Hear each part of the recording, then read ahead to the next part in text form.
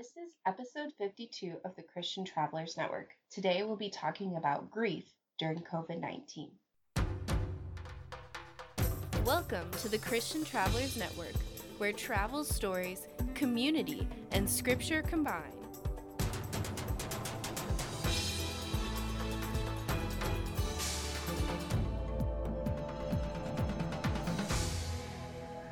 Hey, Christian Travelers, I'm so glad you're here because I know that during COVID 19, it is affecting all of us differently. And I think one of the most important conversations that we need to be having is how do we deal with the grief? That uncomfortable feeling that we are all experiencing is called grief. Now, before I dive into that, I do want to take a moment just to point you to our website, christiantravelers.net, where I have a lot of faith and travel resources, along with our Facebook group where we join in discussion, etc. And I hope that you will find some tools and some community because not only do we like to talk about faith and travel, we love to connect other Christian travelers. So today we're talking about grief, and one of the first things I want to point out is that oftentimes when we think about grief, we think about it in the context of the loss of a loved one, or we think about it in the context of a loved one going through something incredibly tragic like cancer. We don't tend to think about it in terms of like just our day to day living, the uncomfortable things we experience. But if we stop and think about it, there are 5 stages of grief, and I can almost guarantee you that those uncomfortable moments when you feel like like my day to day life is not normal, and I'm not really sure how to cope and process it, and I want to be traveling, or I want to be going on vacations, or I just want to be going to work. And those moments, as you're thinking about those things, we have the opportunity to look at it from a Christian perspective and how God is working through our grief. In those moments, you are actually going through grief. Now, let's talk for a second about what the 5 stages of grief actually are. They are denial, anger, bargaining, depression, and acceptance. Now, I think a lot of us think that the 5 stages of grief are stages that we go through in chronological order, that you go through denial and then you end up in anger and like yada, yada, yada. But God has made us each very unique. So you won't necessarily go through all 5 stages.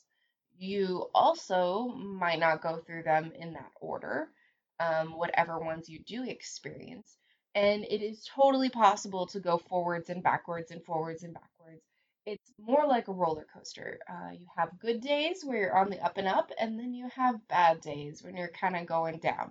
And if we look at it in that context, that it's good and bad days, and we acknowledge which stage we're in, that we're in denial that this is happening, we're so fed up with social media, we're not going to pay any attention, I'm just going to go live my life, or we're angry because I was going to go on vacation or I was going to go do this or that. Bargaining, maybe we are kind of like, well, clearly, if everyone would do this, then this would happen and we could all be back to normal. But what is normal at this point? Depression, those moments of just like, I can't get out of bed today. I can't get to work. I can't, there, what is the point? And then those moments of acceptance where, okay, this is how it is and I can keep going forward. But just because you reach acceptance one day doesn't mean that that's like the end of everything. Like you're totally done with grief. No, and grief for you might last a couple minutes. I really doubt that, but it could last for a short period of time, but for your friend, it could last months.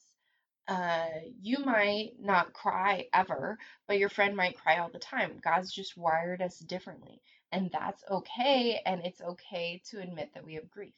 And when we admit that we have sorrow and pain, it's easier for us to admit to God and to others that we need help. So I'm sharing this with you so that maybe you can stop to identify which stage of grief you are in at the moment and process how you are doing. Now, I want to take us to Lamentations 3 because I think that in here are some good verses that deal with the grief and the sorrows that people experience. I think one of the blessings of COVID-19 is that we get the chance to look at some verses in scripture in ways we may never have looked at them before. And Lamentations is a book of sorrow. It's a book of them mourning the fact that they are not, the Israelites are not where they wanted to be, and they have been captured, and yet God never fails them. So if you are reading along with me, I am Lamentations 3. I'm using the New Living Translation simply because its language is semi easier to understand. And I want us to start at verse 20. And I'm probably going to pause a lot just because I want to make some side note comments. So let's go ahead and read verse 20. I will never forget this awful time as I grieve over my loss. Are you going to forget this weird, awkward, uncomfortable time? Have you journaled about it? They're saying that it's important to journal because this is literally making history around the world. We're never going to forget this. This is going to be written on our hearts forever. And there is loss. There's loss of normal, there's loss of socialization, there's loss of activities that we had planned, and yet, verse 21, yet I will dare to hope when I remember this. The faithful love of the Lord never ends. His mercies never cease. Great is his faithfulness. His mercies begin afresh each morning. Even while we're grieving, we can still have hope. I think Satan loves to stop us right in that moment of grief, in a moment of complaint, and just hold us there. Like, my life isn't normal, and I just don't like this, and da da da da. And we're not giving thanks to God. And I know that is such a countercultural mindset right now to be praising God in the midst of this chaotic storm. But what a great chance to be an example to those around us who don't know Christ, who don't have hope. We get to point them to Jesus. And we get to praise him in the midst of a storm, and we remember that he doesn't leave us. He's completely faithful even in this situation. And while we're complaining and just looking at the bad things, I think sometimes it's easier for us to think that God causes bad things to happen, but that isn't true. God allows bad things to happen. He allows what Satan's doing. Satan's causing COVID-19, but he uses it for his glory.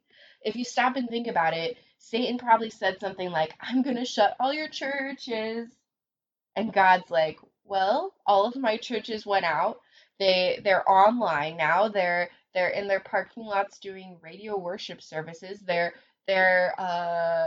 putting church online at higher numbers than before, and more people are seeing it because of that. Satan thought, oh, no one's gonna have family devotions because they don't have Sunday school. Well, how many of you have stopped and read your Bible more frequently because you have time?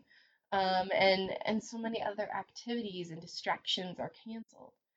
We still have hope, and we get a rest in that promise, and rest is such an important thing. I think right now a lot of us are struggling with resting because we're putting really, really, really high expectations on ourselves. I know I've mentioned in a previous episode about a life balance wheel, a wheel where if you would draw a circle on a sheet of paper and you divide it into sections for different things that are important in your life: finances, work, social life, recreation, spiritual life. Like, if you divided all those things, and then if the very center was like a zero, like you're absolutely doing nothing for that, to the very outside, you're doing 10, you're doing absolutely perfectly. And you marked on each line where you were at. And then you connected the dots and made a wheel. most of the time our wheel would be a little janky and it wouldn't roll completely smoothly because we tend to prioritize certain things and other things we don't. And I think right now we have these really high expectations on ourselves to be functioning at a level 10 in all areas.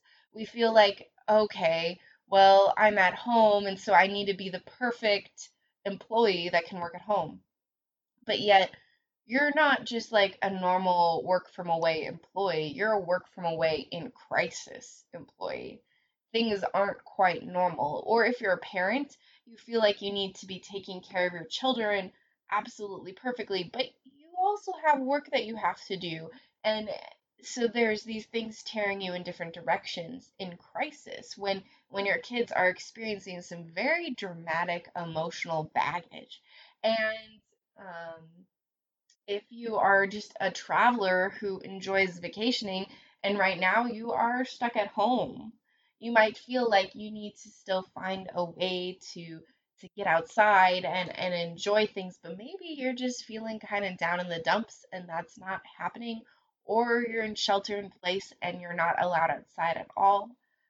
Where I'm at, we're allowed to like go outside and do trails and hiking and those kinds of things to get some fresh air. Um, but there's not a ton of those options in my area. But anyway, so we have high expectations of ourselves to function super duper well and use this time for all these things that we never thought we'd have the time to do. But I want to pause and just tell you it's okay to give yourself some grace because God does not put these high expectations on you. He calls you to remember one thing and one thing alone, that you are His child. You are a child of God. Praise the Lord. And that's what your identity comes from. It doesn't come from the times when you are functioning perfectly at a 10 everywhere on the scale. It doesn't come from the times when you fail to do the things that you thought you needed to do. It doesn't come from the work that you get done or from the places that you've been. It comes from God. Jeremiah 1 verse 4 and 5 says, "Now the word of the Lord came to me, saying, Before I formed you in the womb, I knew you, and before you were born, I consecrated you. I appointed you a prophet to the nations." In these verses, they're talking about the call of Jeremiah the prophet. But the same goes for us, that before we were born, God knew us. He knitted us together in our mother's womb, and He consecrated us. He gave us a purpose, and He called us for something. And in that is our identity. Our identity is that we are children of God. We are made by Him. He created us. And our purpose comes from Him. It doesn't come from our own expectations of ourselves. And when we rest in that and when we remember that, in our grief and our lamentations and in our struggle to focus on hope instead of the complaints, instead of the pain, we find peace. Peace to cry out and lament, just like this whole book of Lamentations, to cry out in our sorrow and grief to God, to acknowledge that things aren't okay right now. And we find the rest to continue in hope, even in the sorrow. But I want to go back to Lamentations 3, starting at verse 31, because I want to remind you something else about our hope. Verse 31 says, "For no one is abandoned by the Lord forever. Though he brings grief, he also shows compassion because of the greatness of his unfailing love. For he does not enjoy hurting people or causing them sorrow."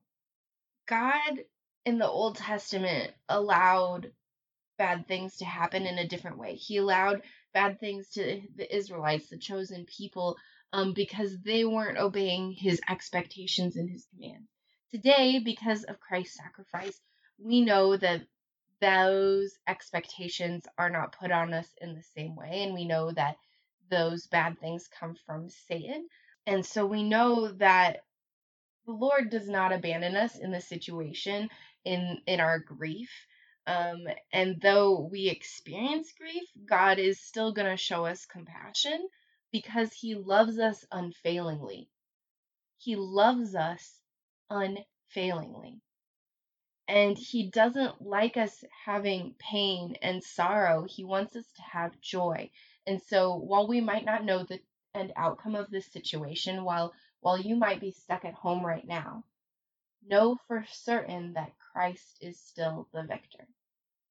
So, Christian travelers, I'm so glad that you tuned into our podcast today. I want to once again remind you that you can subscribe to our podcast at christiantravelers.net, where we have other faith and Christian resources, and I send those out on a regular basis. But then you can also join our group discussions on Facebook and Instagram. So until next time, safe travels or safe quarantine, and God's blessings.